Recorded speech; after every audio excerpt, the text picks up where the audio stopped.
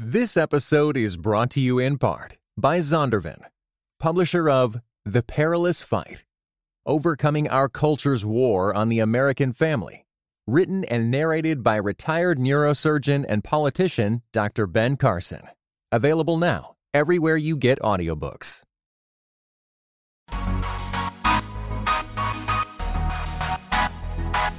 Dynamic voices for a diverse church.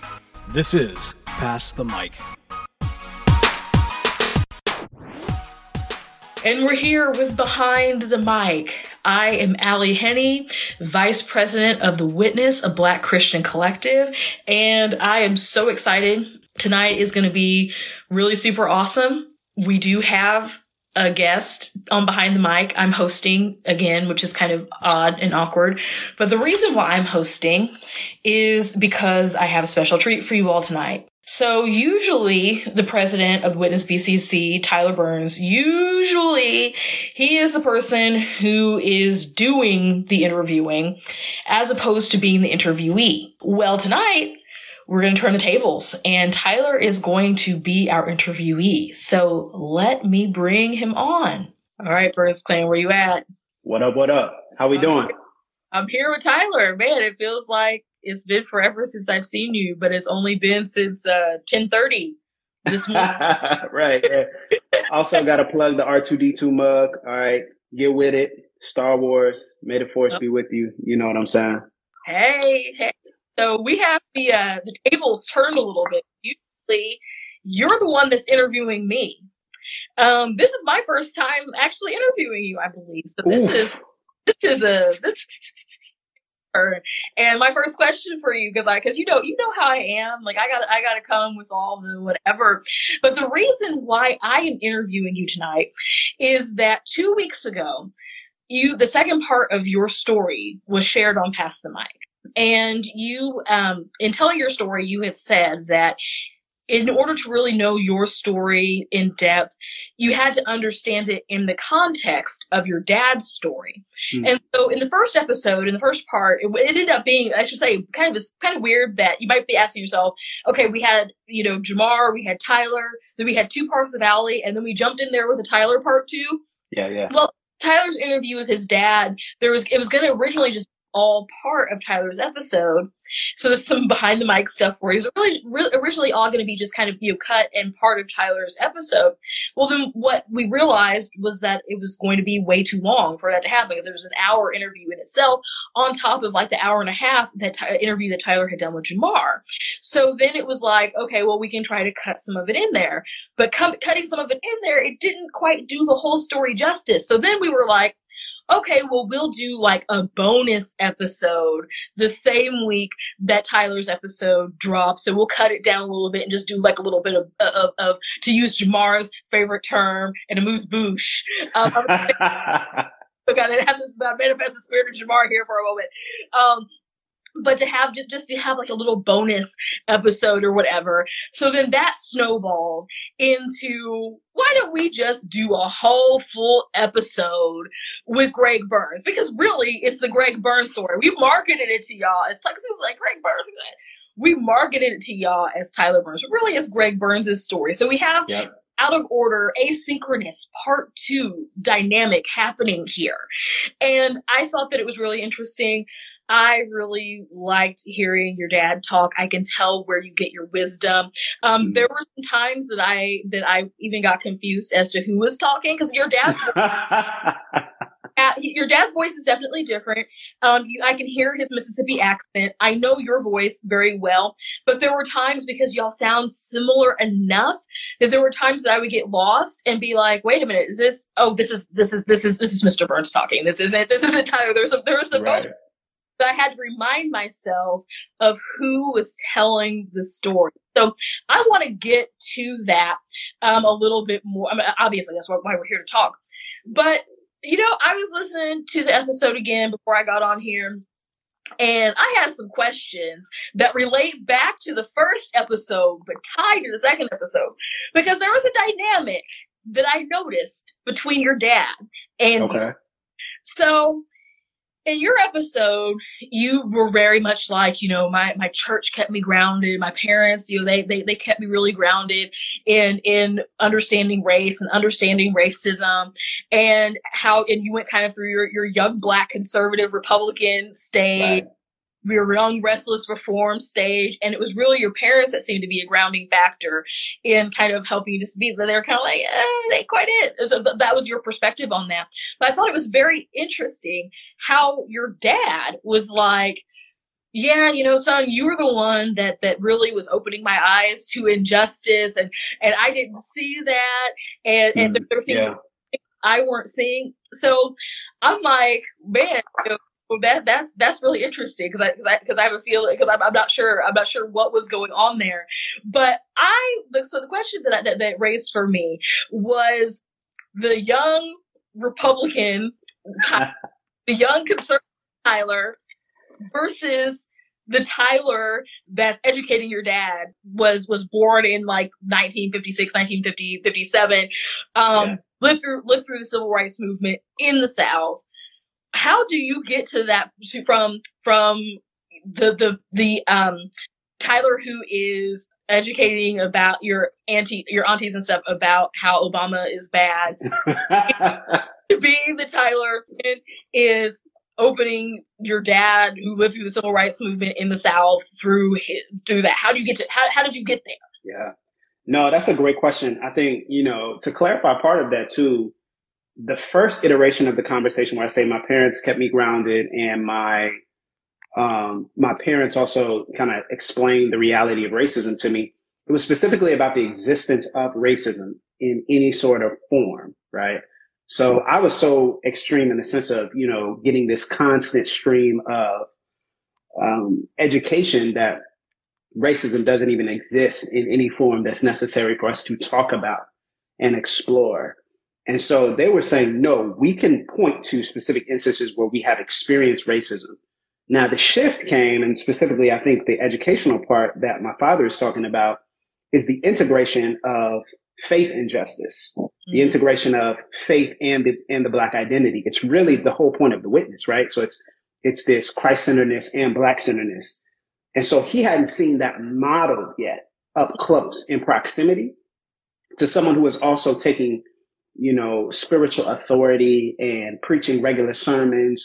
He had only seen that caricatured from afar, but he hadn't seen that modeled up close in proximity. So I think that was a big part of it for him, was seeing the integration of, oh, my matter, but they matter to God, and God has something to say about them. And beyond that, there's also a theology that can be constructed as a result of it. So I think that was a big part of it. I think, also when you talk about the transition and when you talk about the growth from that point to that point, I think life taught me a lot of racial experiences that I didn't recount because I didn't want to re-traumatize myself.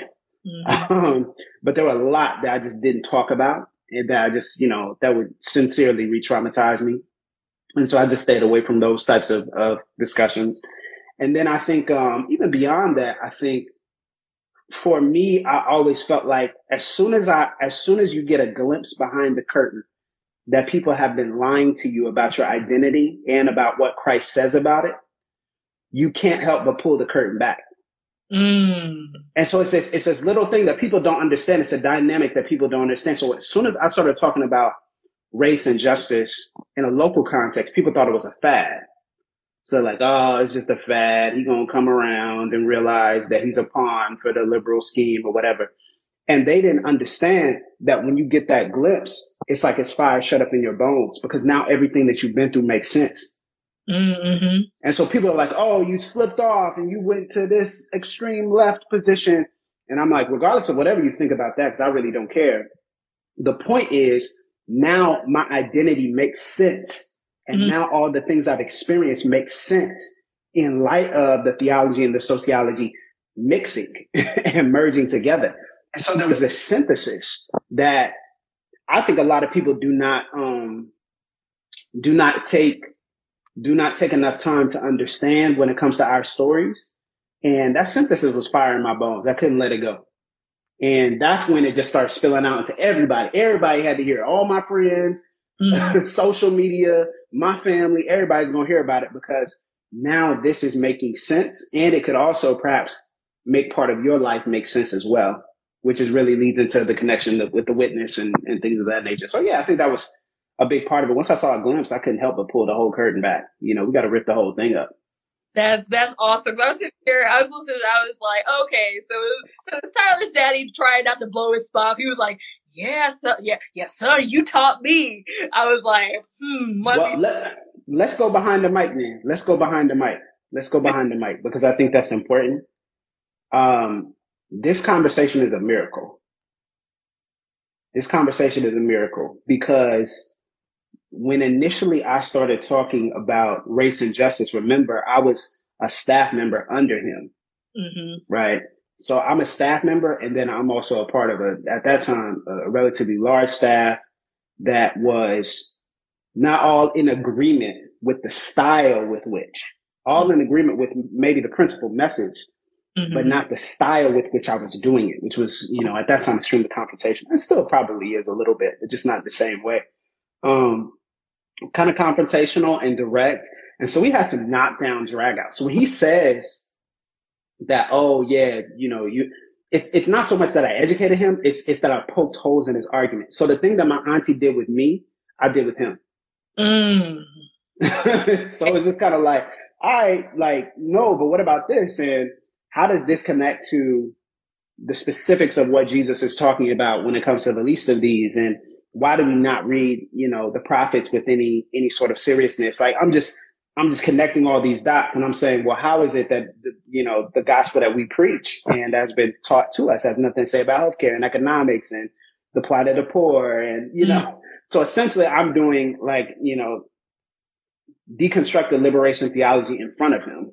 And he's like, oh yeah, not just, the highfalutin arguments of the academy, but I'm bringing it down to the level of, no, let's just look at it from a moral standpoint here. Let's look at it from an ethical standpoint, and let's see what God has to say about this. And how are you going to argue with justice in this regard and the integration of how we talk about justice if you get down on the ground and actually see it? And so now he connects to those points and values them a little bit better. But it wasn't necessarily because I convinced him. It was more like I just presented an alternate way. And y'all, this is why the witness exists. 9 times out of 10, what I've seen is that when Black Christians find out there's another way, they leave the way that they're currently on. The status quo is no longer right. Yes. Because what they've been taught is, and this is part of the conditioning, it's the only way. The way we tell you to live, the way we tell you to carry yourself, the way we tell you to talk about the world, the way we tell you to refer to yourself is the only way. And if they convince you that's the only way, then you'll stick on it, and everything else you'll point out. But if one person reveals to you an alternate way, if one person shows you, and you're not too entrenched in that previous way, that status quo, it's over. A little bit more here in a moment, but to the point of talking about doing some of the liberation theology, the deconstructionist type of thing with your dad, that leads me to the question of what was it like interviewing your dad? Because you definitely, I wasn't sure. I know, because it's different. Doing an interview is different. Interviewing somebody versus being the person who is being interviewed versus being in a position where like you're in a kind of a co-host type of position like you are with Jamar, but it's a completely different aspect whenever the other person on the end of the interview, whenever there's stakes attached to it in a certain. So with that being your dad, like that's your dad, and you're asking him some pretty pointed questions. There were some points where I was like, he been there. So I wasn't really sure. Whenever you had said that you were interviewing your dad, you really wanted to have this part out here with your dad. I wasn't really sure, because I mean, you can ask some pointed questions to other people, but I really felt like some of your questions, even to your dad, were a lot more pointed than even how you get in interviews. I was like, oh, what is this? Is this Oprah? Is this Barbara Walters? So what was that like to that moment? What was the preparation like? Did you know in the moment that you were gonna ask your dad some of these just pointed questions that you asked him? Great question. And no, I actually it was supposed to be 15 minutes. And so the original interview was really supposed to ask really three questions. And so I was supposed to ask about kind of the general nature of his upbringing, was going to ask about his experiences in white spaces, and then was going to ask about some of his decisions as it relates to how he chose to raise us. But once I got started, I was like, oh no, because I didn't know how he was going to be on the mic, because he's a pro, but I just didn't know how he was going to be on the mic. So I'm just like, man, maybe he's not going to be comfortable and be honest. So I'll just get whatever I can. And so when he started talking, I said, oh no, this needs to just keep going, you know? So even us going, we went back to his old campus, you know, and even us going back to his old campus, college campus, you know, at one point that was like impromptu, you know what I'm saying? There were little things that were just like, oh yeah, well, tell me about this. Okay. I didn't know that you were the only Black member. Tell me about this, you know? And so I think what you saw on display between my father is something that I pray and yearn for in all of our intergenerational relationships in the Black community. And that's a profound sense of trust. Mm-hmm. And what we don't talk enough about is that the trust to have very honest conversations and dialogue has been significantly depleted in our community because of unhealed trauma between us and our parents. Mm-hmm. And, you know, I'm not saying that we're past all of that, but what I am saying, you know, in all cases, what I am saying is we've had these conversations behind the scenes. And because we've had these conversations behind the scenes, and my father has given the posture that he is safe to ask pointed questions to, that's why I was able to ask pointed questions in front of y'all, because I've had to ask pointed questions from of my father for years, and he's welcomed that. You know, it hasn't always been the best reaction, right? But I talk about it in my Joy and Justice talk when I said, yeah, you know, I was having a conversation with my dad and I told him he should probably get therapy, you know? And he said, you know, he paused. Everybody was like, oh, he went after you, I bet. I was like, no. He just paused and said, you know what, son, I received that. So that model is, I give credit to him because he has modeled what it looks like to support and affirm an adult son, even if you don't understand everything, and not to come in and say, this is how you do it these three ways. But to be honest with you, we've had to endure great trials and suffering and pain and hardship in order to get to the place where we can actually have these conversations in front of people, and people think that these are great conversations and y'all are being so honest. And we're like, oh, we kind of went through hell to get here. And so you have to pass through that in order to have the trust enough to be honest in front of people. Yeah. But it was tough. Like I just wanted to ask him, man, did you think white was better? Like, I need to know this, you know, we've never really had this conversation. Like, can you talk about this? Like, man, in this particular context, I know I've danced around this before, but man, did you think white was better? Like, were you trying to turn me into something else? Like, what's the deal here? I mean, you know, we could have made it anywhere, right? Like, and it's that sort of gentle confrontation that I hope shows that I honor my father, but I also, none of us is above accountability and none of us is above explanation. And the second that we become above explanation, we lose the opportunity to grow in trust and understanding between one another. And he's done that with me, and I've had to do that with him. And so you guys are seeing a practice model over the course of many years. Yeah. You know, I was clutching my pearl whenever you would ask your dad if he thought that white was better. And, you know, to that intergenerational point, something that I am encountering and really learning, I think that it is rare, the type of communication, particularly, I mean, you know, we tend to stereotype generations, and there definitely are stereotypes that fit certain generations. And so a dynamic that I have observed with Gen Xers fit this they're sort of maybe a hybrid model of millennials. They've tried to take down, there's a lot of Gen Xers were raised by the silent generation or baby boomers. And so the Generation X was probably one of the first in our modern time to kind of really realize that some of the old ways weren't really serving everyone. they still sometimes, depending on who raised them and whatever, will sometimes kind of vacillate between their ethics or whatever. Where I think that millennials and Generation Z, we are a little bit more open, a little bit more honest, maybe too confrontational. Mm-hmm. Too, like, I'm just going to put it all out there. But something that I've had the opportunity to observe with baby boomers, and silent generation people, even amongst themselves, sometimes where communication, I don't want to say like they're difficult to communicate with or anything like that. I'm not trying to say anything like that, but where, there is often that there's a value to be heard and to be understood on your own terms, but not necessarily to understand the other person.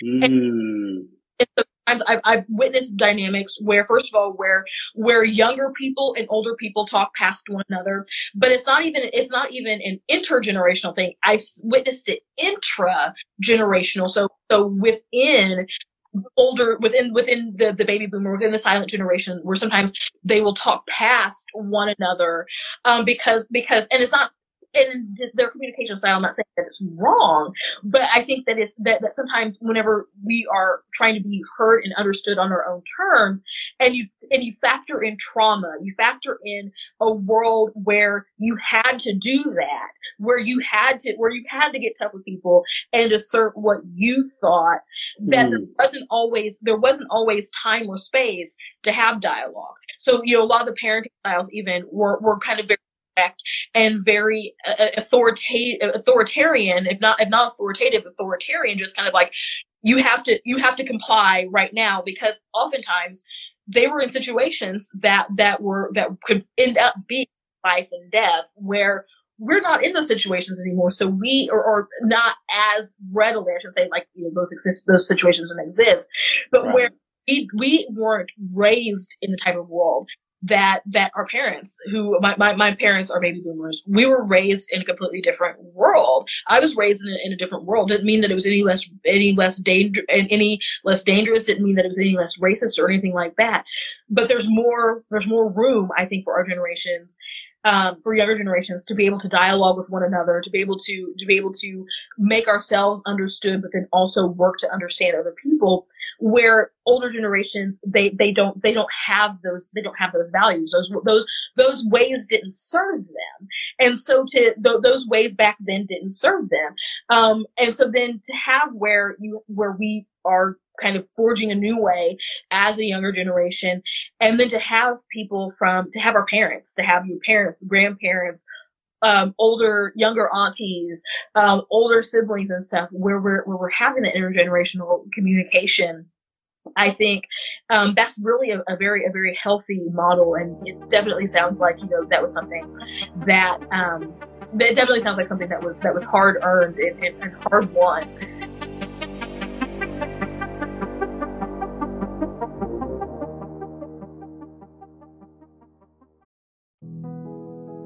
This episode is brought to you in part by Thomas Nelson, publisher of Grieve, Breathe, Receive. Finding a Faith Strong Enough to Hold Us. Written and narrated by Pastor Steve Carter. Grieve, Breathe, Receive. Those 3 words became a profound mantra for Steve Carter during a season of deep healing, the kind that comes after painful trauma. Grieve, Breathe, Receive is available everywhere audiobooks are sold. Visit thomasnelson.com/audio to learn more.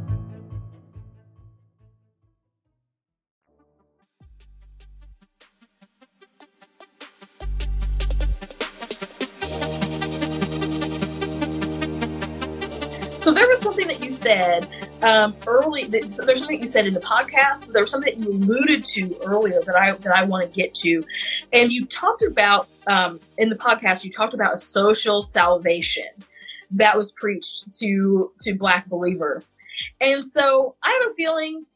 Whenever I took that statement, what I took that statement to mean was sort of like this idea of like, oh, well, homeschooling or Christian school is the best. I think that was a particular context that y'all were speaking to, but this idea of there's like a certain way that you carry yourself, certain things that you're involved in. You don't listen to the secular rappers. You got to listen to the Christian rappers. You don't listen to the secular alternative band. You listen to the sound alike Christian band.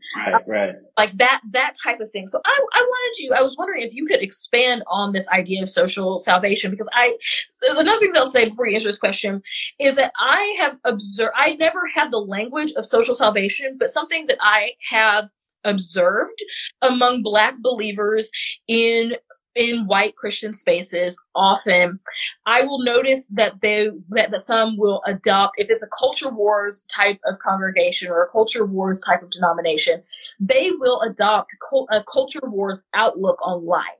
And so it'll be like, Black people might be against a vaccine or something like that, but for completely different reasons. And so you'll see, so I think the vaccine is a good example of that. So you'll see Black people who are kind of skeptical and leery of the vaccine, but it has to do with medical racism. Mm-hmm. Yeah.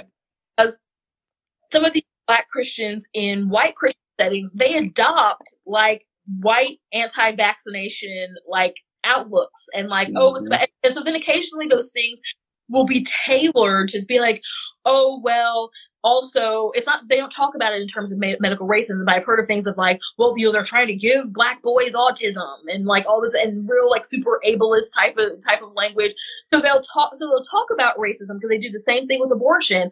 They'll bring up race in terms of let's bind a Black person's conscience to this. So they know enough about racial politics to do that. But then it's always, the solution is always whiteness, or always a white-centered thing. So I wanted to frame that because I think that maybe if you've seen it, you haven't, if you don't know the language, you've at least heard it. So to you, what is a social salvation?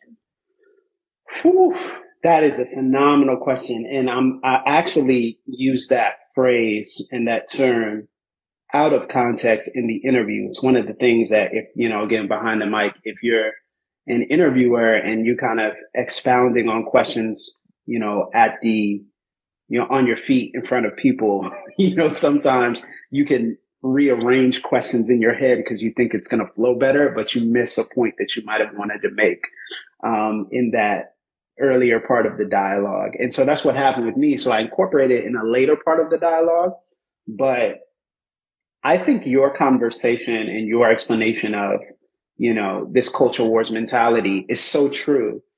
And I think it is a part of that. For me, when I said a social salvation, what I was referring to is the white Christian narrative that is so often preached to Black people without being explicit. It's an implicit narrative that all of the struggle of your past, which white Christians typically subtly identify as a result of Black cultural failings, not white cultural failings. All the struggle of your past can be redeemed by you following Jesus in the way we tell you. And so it is a salvation that has the implications of not just saying, oh, your soul can be saved, but it is a different type of gospel which says, now you can not just redeem your soul, you can redeem your surroundings, but redeem yourself in the midst of it so that you can put your surroundings in the rear view.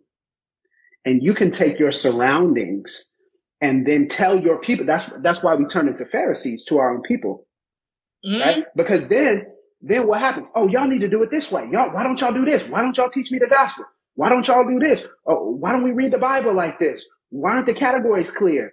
Why y'all preach with all that hooping and that hollering? Why y'all sweating so much? So what we do is we go and we try to reform our surroundings, because the subtle implication is there's something wrong, not just with our souls, but with our surroundings and where we came from. Mm-hmm. And so then they tell us that, oh, well, the real problem is fatherlessness, Black on Black crime, this. So that's how there's this connection between, so the same people that are discipling me in these white Christian evangelical settings are the same people who are telling me, what's really wrong with the Black community. You know what's really wrong in your area. It's cool. I get what y'all are saying, but see, here's the thing that I'm saying. I'm saying, where are all the fathers at?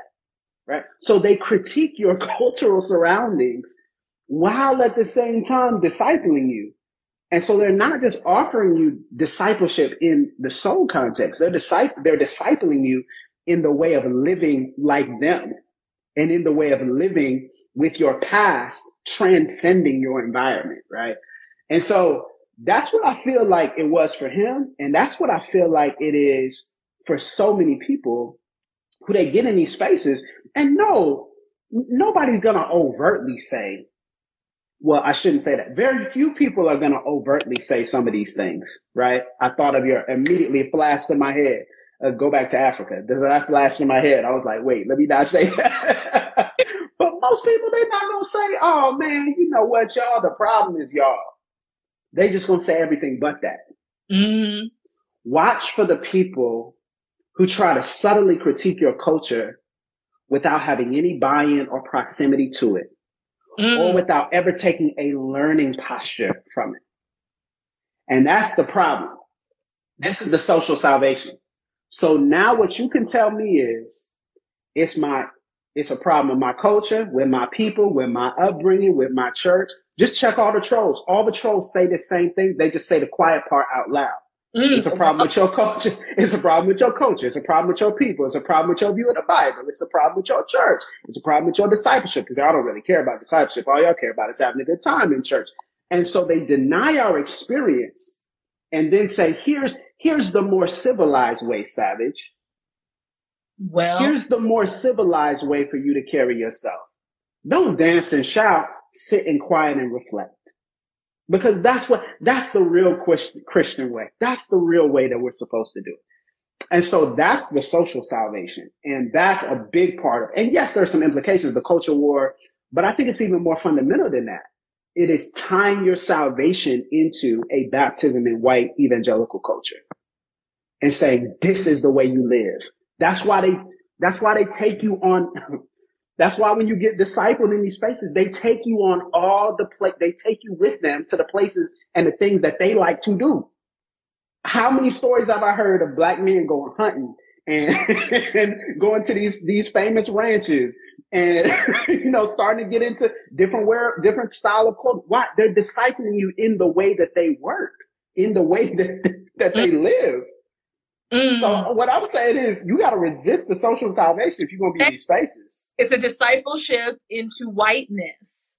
It's a discipleship into whiteness. So I went to seminary with a guy that some of y'all may or may not know, but his name is Sean Watkins. He works with Be the Bridge. He was one of my classmates, and he wrote a blog post many, many years ago. I feel like the title of it was something like "I ironed my shirt today" or something like along those lines. And so he's from Texas. He's a Texas boy, grew up in that time where you iron your stuff. You got the creases, you got the whatever, all that stuff. And so he talks about like how, whenever he got into some of these white Christian spaces, people would like make fun of him for ironing his clothes. I mean, everything was like always me too, super iron, really super pressed. And so he was like, and so they just be wearing like these shirts that's wrinkled and stuff. And so he was just like, oh, okay, I guess that this is so to fit in. He just stopped ironing his clothes. Yo, and part of his like emergence from that was to start ironing his clothes again. And you talk about the hunting, you talk about all these different things. I'm like, triggered. Like, hold on a second. Not because I've observed some of these things before. I'm trying to think of like, okay, was there anything that I did? There wasn't anything that I did specifically, but I remember, being in spaces where it's like, okay, we're going to go to the scrapbook party. And so it's like, okay, like scrapbooking, like in the early 2000s, okay, scrapbooking's a thing. So we're going to go to the scrapbooking party. And I talked about, some of my, the discipleship and some of the spaces that I was in was like, okay, well, the girls were going to go over here and talk, and then the men can go over here and do this. And I always kind of really flouted that because I thought that was bullcrap. So I was just like, I'm going to go play Halo. Like, right. y'all gonna go shoot guns. Okay, I'm from the country. Like, I can go and shoot guns. I'm gonna go shoot guns with y'all. And so for me, it was like more of a subversion type tactic. But like, I could totally see that. I mean, oh my goodness.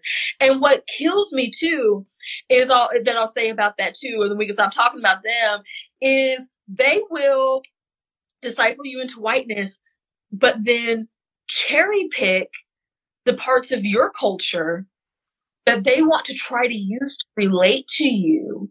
So maybe you should listen to this, you should worship in this style, you should listen to this and this, but then they'll come. I see it all the time. It doesn't happen. At least for me as a Black woman, I mean, it does happen in a different way. I was going to say, this doesn't really happen against a Black woman. Yes, it does. So you'll have it's the reverse of the Obama handshake code switch. So you have, you'll have white men, they'll come to each other like, hey bro, how you doing at church? How's it going? Oh, that's just such a fantastic spectacularly timed lingo, what the white jargon is, which you'll say, oh yeah, whatever. Then they'll come up to the Black person, they can put a little bit of bass in their voice, and they're, oh hey, what's up bro, what's up homie, what's up Holmes, and we'll throw on the Black scent. Like, what I'll get the, oh hey girl, with a Black scent. They'll all automatically start talking in a Black scent, automatically start whatever, and like, I look at people and be like, I am from West Central Missouri. We do not talk like that there. Like we do, we got slang, we got like whatever, we don't like that. And so like, but anyway, enough about them. But go on. Let me just say this. You have to understand this. People have to understand this in the context of the white evangelical church complex. Again, remember, we talked about this the last time we were together on Behind the Mic, which is, it is this complex, which is about numbers and the expansion of empire, which is the whole purpose of it. The whole purpose is the expansion of empire. Now, here's the thing. They relate to you in that way just enough to hook you so that they feel like, oh, they know I'm relatable. They know I'm cool. They know I'm one of them. So then that they can draw you in and make you a part of the machine. Well, is it about learning your culture? Is it about seeking to understand? Or is it about doing the easiest possible thing, the lowest hanging fruit, the shortest possible route, to making sure that you know in your mind, oh, they safe, without actually paying the dues to get safe? That's how this is why they say they love us so quickly. Mm-hmm. Oh, I love you, man. We hung out twice. Look. How do you love me? And we hung out twice. You don't know anything about my pain. You don't know anything about my trauma. You don't know anything about the things I've really been through. I'm telling you the Cliff Notes version of my life. I'm explaining general thoughts. You might have helped me in the midst of a crisis. And now it's like, oh, love you, bro. And it's like, what does love mean for you? Because that love sounds like it's transactional. The love sounds like it's attached to the fact that you want me to be close to you. And here's something else. This is another thing you have to understand. We need to do a whole series on these because I don't want to censor them, but I think it's important for Black people to understand the tactics. You have to also understand that for many white Christians, they know something's wrong. And here's how they convince themselves that they are not a part of it. Get in as close proximity as possible to a Black friend. And their proximity to one Black friend will give them the ammunition to be able to say in other conversations where you are not around, oh yeah, I was talking to my Black friend, we've been wrestling with this stuff, we've been reading through these things together, we've been going through this book, and and what's the point? The point is not for you. You are there for them. And you are there to verify that they are not all the things that you talk about.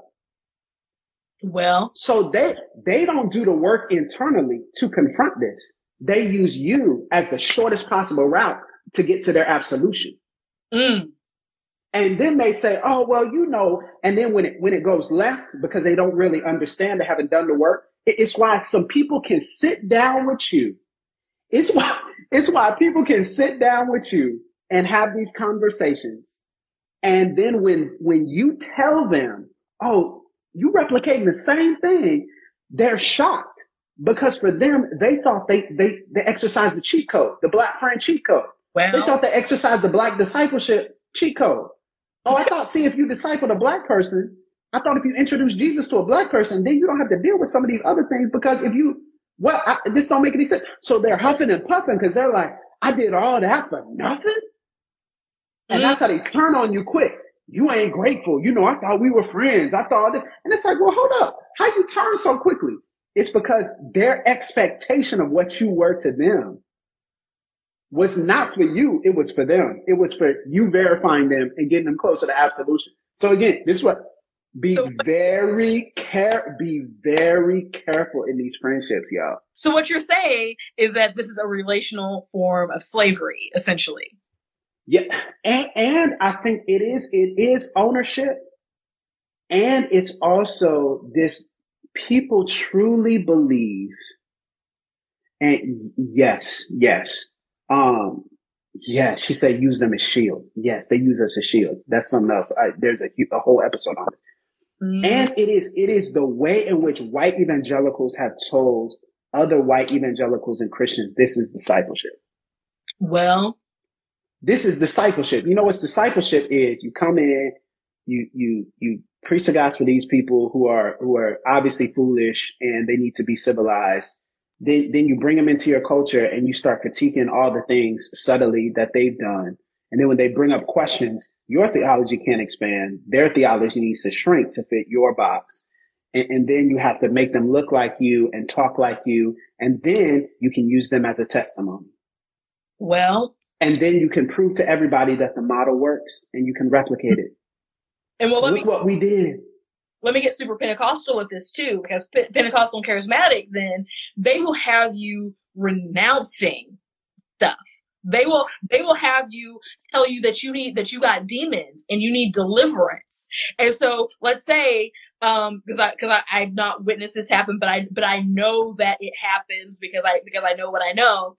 Let's say you're part of a Divine Nine fraternity or sorority, and you get into something, and then all of a sudden you need deliverance because that's a secret society and that's a ceremony. So you got to renounce the vows that you took there, or you got to renounce. You got to heal from the wound of your fatherlessness and accepting an orphan spirit. Or they talk about having a spirit of offense about racism and how, you need to repent from your spirit of offense because, if I hear one more unoffended series. I'm about to text you about this later. Jesus. Yes. So I'm sorry. I turned up. I'm sorry. There's a whole thing in a sphere of the church. If you see a sermon series called Unoffendable or something along that line, just assume that it came from some sort of prepackaged church deal, and that pastor didn't have revelation. I mean, now that pastor might have written his or her own sermon, might have taken it, but it's from a prefab deal. I'm just saying that's as much as I can right now and stay safe. Look. But I real briefly, because we got a little bit of time, probably a little bit over time.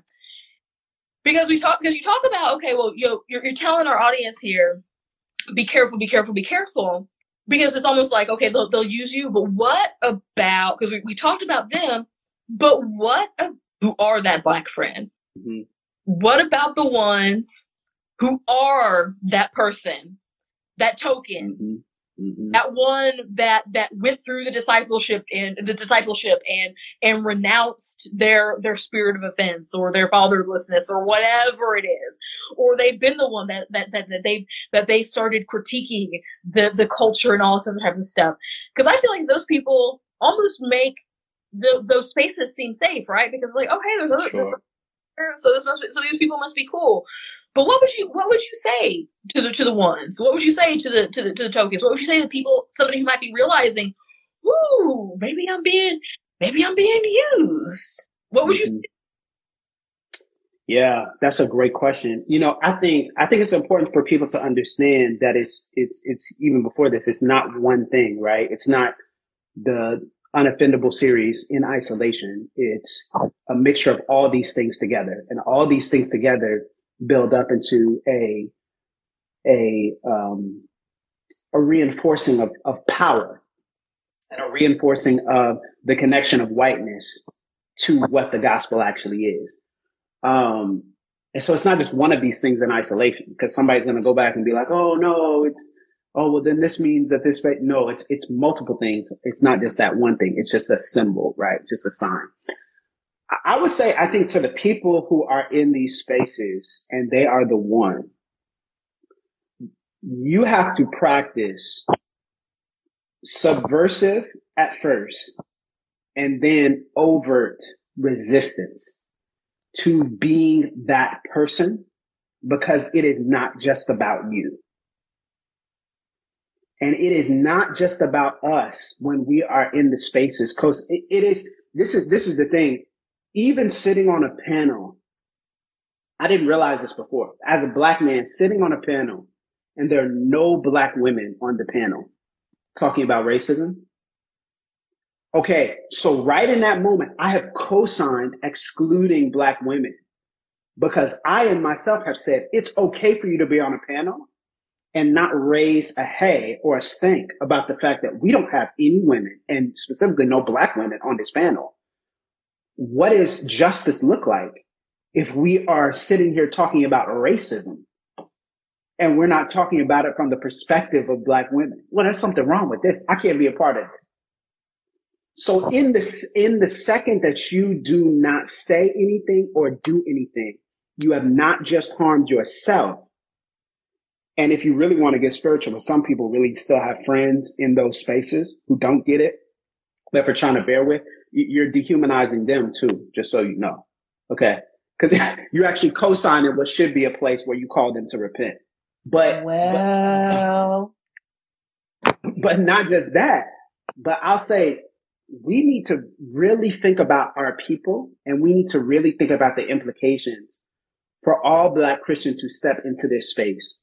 Because while you might be able to navigate it due to your unique circumstances, your navigating it paves the way for multiple black people behind you to encounter that trauma without the same history. Mm-hmm. And so the question is, when people talk about loving neighbor, what they typically do not talk about is the complex communal element of how we love. I love my neighbor enough to raise hell whenever someone is killed in the streets. And even if it's, I interrupt your timeline, I love my neighbor enough not to let the people on my timeline who are black think that it's okay. And you know what? You don't need to say anything about this. It's all good. You know what? It doesn't really matter. You know what? Yeah, that's in Minneapolis. Who cares? Like, I get it. You know, it's sad, but come on, y'all. We got pressing problems here. So I interrupt the timeline. Right. I interrupt the timeline. So you don't think that's okay. It's not okay. And I'm not going to allow you to stay in the status quo and sit there without having one person in your timeline interrupted so much to the point to where you want to unfriend me. Go ahead. But I bothered and touched that nerve. In the same way, we have to look at our spaces as constantly evolving, to use the word, ever reforming spaces that need to be challenged, critiqued, and refined. If you yourself need to be challenged, critiqued, and refined by yourself, how much more do these systems and churches and organizations who have existed for years without any substantive black voice? You need to participate in your own liberation. And you need to participate in our communal liberation. And if you do not participate in our communal liberation, then you have to ask yourself, who are you really serving and who are you really benefiting? And so that's the question I want people to ask is, what does subversive look like, right? Subversive might look like, hey, I'm having conversations behind the scenes with people in power. I may not be in power, but I'm having conversations behind the scenes with people in power to make sure that, hey, I'm thinking about these things. Hey, yo, we've gone 48 weeks this year and ain't, no person of color has preached from this pulpit. Y'all know that, right? You know we gone the whole year and we ain't really done any sermons on justice. How do we reverse 400 years if you're not participating in that? You know what? I'm gonna let you know I'm thinking about it. And if you are a black man in power, in a staff position, you got to put your body on the line. Hear me. I haven't been this explicit, but I'm going to tell y'all straight up, you're a black man in these spaces, you better put your body on the line. It is not about you. Sacrifice the idol of your white Christian bromance and your idealistic sense that you and your friends and you and your homies and you and your people have so much history, and start thinking about your people. Lay your body on the line in these staff meetings and go toe to toe with the power structures. Okay. Go toe to toe with these power structures because you care that much about your people. This is what loving your neighbor means. It is not just you handing out money in charity and philanthropy to people with distance while you socially distance from their lives. It's not just about you doing drive-by evangelism. That's not just loving your neighbor. You know what loving your neighbor is?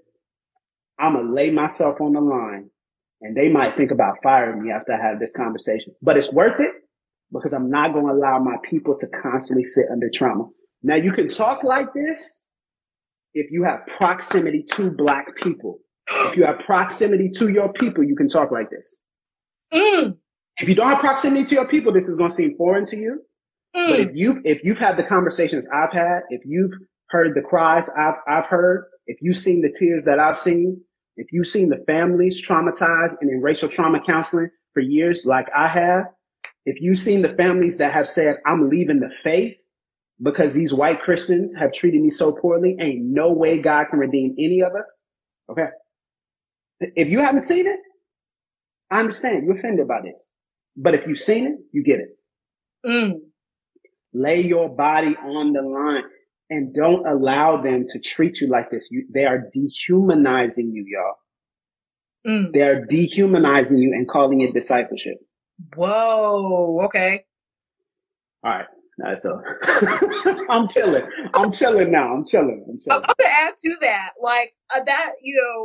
I normally wouldn't do this, but I gotta say too, because the Spirit is on me, that speaking specifically to the Black men space, and I will speak to the Black women here in a minute, but that Black woman or that group of Black women that you have written off as being loud about, and they're talking about these things, but they are too loud for you. That is who you need to be sitting under and listening to. That's who should be doing your discipleship, not these white men who are gonna bro and homie and what's up you to death. To literal death. Your Black body gonna be laying in the street, and that was my bro. That was what he wouldn't want y'all to be acting like this. He wouldn't want you. You need to talk to some of them Black women and Black women. I'm gonna say this to y'all too. I'm gonna say this to Black women because Black women are not above respectability politics at all whatsoever. And the same goes for you too. The people who you think in your context who are loud, I hate it whenever we characterize one another as loud. Come on. That is inflicting white cultural norms on Black bodies, because what does it mean even to be loud? What you're saying, whenever you say that somebody is loud, you're not really talking about the personal volume. You're saying that they are taking up too much space. And so because so whenever people are loud about injustice, or loud about their stance for justice, what you're saying, has nothing to do with what they're saying and the frequency with what they're saying, or even the volume which you're saying it. It makes you uncomfortable because it is taking up too much space, it's taking up too much room. And so those are the very people, the people who make us uncomfortable, the people who are too radical, the people who are too militant. Those are often the people that we need to sit under and that we need to sit beside and listen to, because oftentimes they have a hold of something that we don't have, because we want to sit up next to old King Nebuchadnezzar. We want to sidle up and be like, ooh, yeah, okay, okay, Nebuchadnezzar, I'll eat your food, I'll sing your songs, I'll be in your culture, whatever you got. Shadrach, Meshach, and Abednego out here who are gonna tell the structure what it is, who did it, how about it, and why come. And we look at one another and we sit and we rate one another. And something that I see in this, when we talk about respectability politics in these spaces, something that I see is that we will position ourselves in relation to the people that we think are the most loud or the most radical or the most whatever. And sometimes we might even position ourselves in terms of the people who we might consider to be the most accommodating of whiteness. And there's a tug that I've seen in some people in some of these spaces where it's like, well, you might know enough not to be the person that's just out here like renouncing their blackness or whatever. So you don't want to be that person who's completely sunk, but then you don't want to be to this extreme of this other person. And I say this, I've been that example of, I've not been the person, well, I don't want to be as radical as him. I've been the example. I've been to party to conversations where people are talking about stuff and then they're like, oh, I'm not as whatever as Allie. And it's like, first of all, I'm gonna be real, that's kind of dehumanizing, that's kind of whatever, because I'm just out here living my black life and trying to do my black whatever. But my whole point with all of this is that liberation is collective and is for all of us. Come on. We will be out here hurting our own selves and undoing our own work because we want to make sure that we stay in masses' good graces rather than going and tearing down the systems and the structures. We will sit and want to be like, well, we want to sit and maintain the plantation, rather than saying maybe this plantation shouldn't exist. We want to go and we want to benefit from the systems and structures rather than saying that the structures don't exist. So that brings us back to, because the discussion, we talk about Black men in this discussion, because Black men, we talked about this the last time that we were on the Behind the Mic together. Unfortunately, Black men seem to be the ones that get in the spaces, that get in the places, that get the speaking gigs, that get the jobs, that get the promotions, that get the whatever. And so you're the first ones in there, and I get it. Being the first one, being the only, that there's pressure that comes with that. But are you there to get more, to eat from the table and to get get fat off of that table, or are you there for the liberation of people? And those are two different things. Ali, you preaching? And let me piggyback and be your amen corner on one thing. Let me speak to these Black men pastors. Listen, I feel you. I know in your heart you have a desire to advance, to encourage people, to grow. But here's what you got to do. And it's a hard word, but it's a true word. You have to crucify your celebrity Christian aspirations. Here's the ugly truth underneath it all. We think that if we take that job at that white church, it's getting us one step closer to being known in a circle that we've always wanted acceptance from. You got to kill it. You got to kill it. You can't let it be the person who is seen, applauded, celebrated, lauded, put on the largest platform, on viral. You have to sacrifice your celebrity pastor aspirations. Kill it. Kill it now. Kill it now, immediately. And this is the problem. This is what they sell you on. They sell you on, man, well, you could be this and you could be that. That's why I hear all the time, man, you could go far. No, far to me, and you might have different definitions. I don't want to go far. I want to stay home. And I want to serve my people. That's going far. And this is the thing. This is so people are like, man, y'all talking about this justice stuff. Okay, let's take it back to Bible. If anyone will follow after me, let him deny himself, take up his cross, and follow me. Whoever seeks to save their life will lose it. But whoever loses their life for my sake, they're going to save it. Let it go, y'all. And there's so much freedom on the other side of not being known and popular and famous. You realize church famous is an oxymoron in and of itself, right? You know, that's kind of a ghetto in and of itself, right? You know that. But anyway, this is the problem. Crucify those celebrity Christian aspirations and see how bold you become when you're not concerned with being the next fill in the blank. See how bold you get, man. Watch your boldness. Watch the power of the Holy Spirit come upon you for real. And you're like, oh no, wow. I didn't know I had this. Yeah, of course you didn't know you had this type of freedom, because really deep down, it wasn't about the uplift of people. Deep down, you hadn't done the work of healing your own trauma and going to therapy and dealing with it. And that's why you love the platform so much, because the platform is a place where you get the acceptance that you should get in private from Jesus. All right. That's enough. Right. I'm chilling. That's enough. I'm chilling. I'm speaking this in love because I've seen too many black men who have been like, man, well, you know, why are you taking this job? I don't get it. And I've been there, man. Why you gonna stay here? Why you staying? I don't get it. Why you chilling in this space? I don't get it. And it's like, what's beneath the surface that we're not addressing? What's the internal work that we need to do in our own hearts? And again, it is not because I dislike or hate or want to self-hate black men.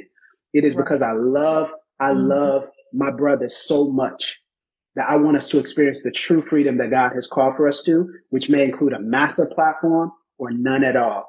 And you're going to be okay either way. I'm dead serious. If my wife was like, look, it's over. We had a good run. I need to step away.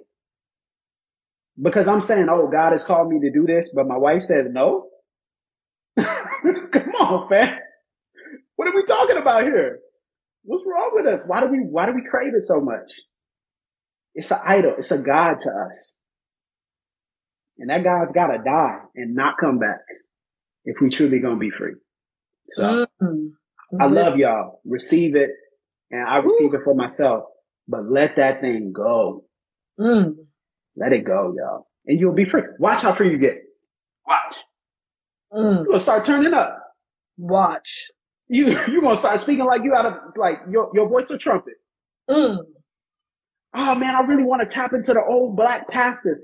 They ain't care about white approval. That's so much power. You want to be Samuel DeWitt Proctor? You want to be Gardner Taylor? You want to be on this? Okay, cool. You want to be Vashti McKenzie? You want to be Prathia Hall? Go ahead. You want to be them? Stop caring about white approval. Stop caring about white cosigns. Watch how bold you get. Your power going to increase overnight. And this is why the witness exists, because we begging y'all to get free enough to experience how powerful you can truly be in your own calling. Whatever God has called you to, he did not call you to get approval from whiteness. I know that. Well. So be free, man. Be free. Be set free. Be set free. Oh my goodness.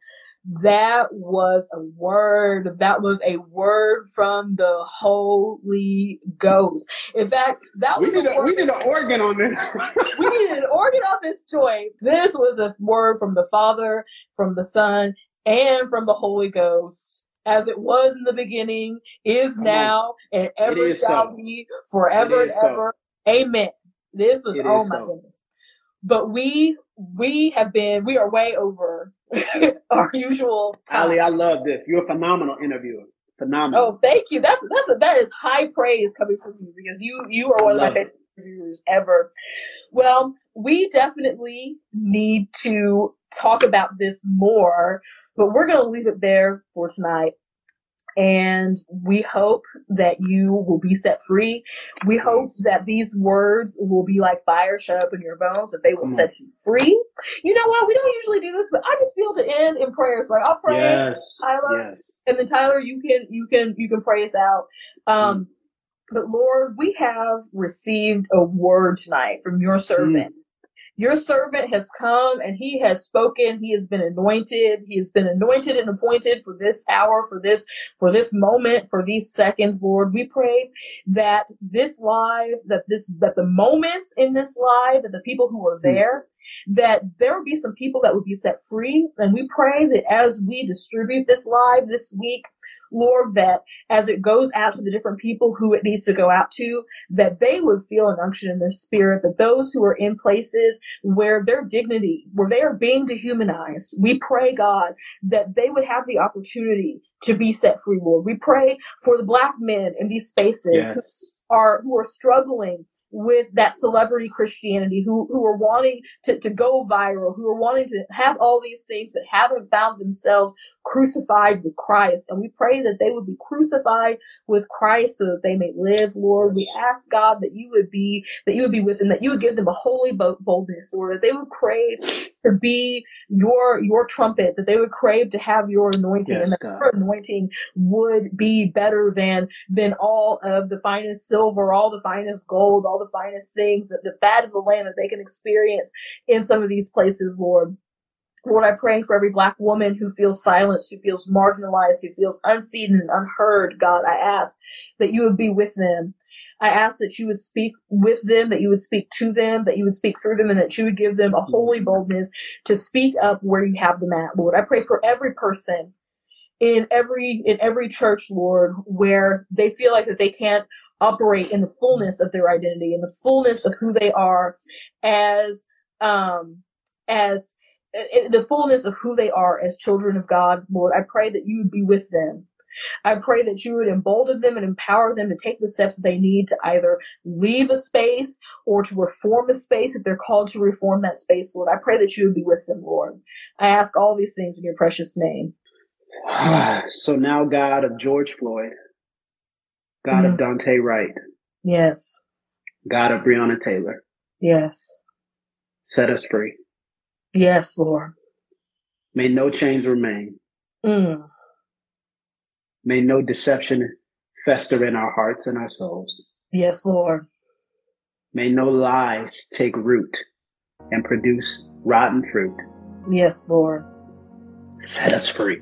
Yes, Lord. Set us free. Set us free. Yes. Amen. Amen. Amen.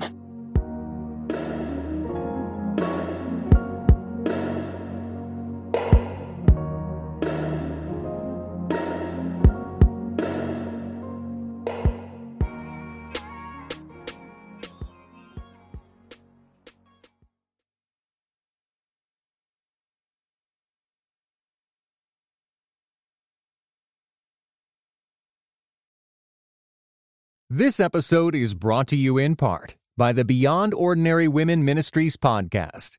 Do you want to grow in your influence? BOW's episodes feature tips for leaders of any kind, from mentoring one woman to leading a ministry. Browse BOW's podcast at beyondordinarywomen.org.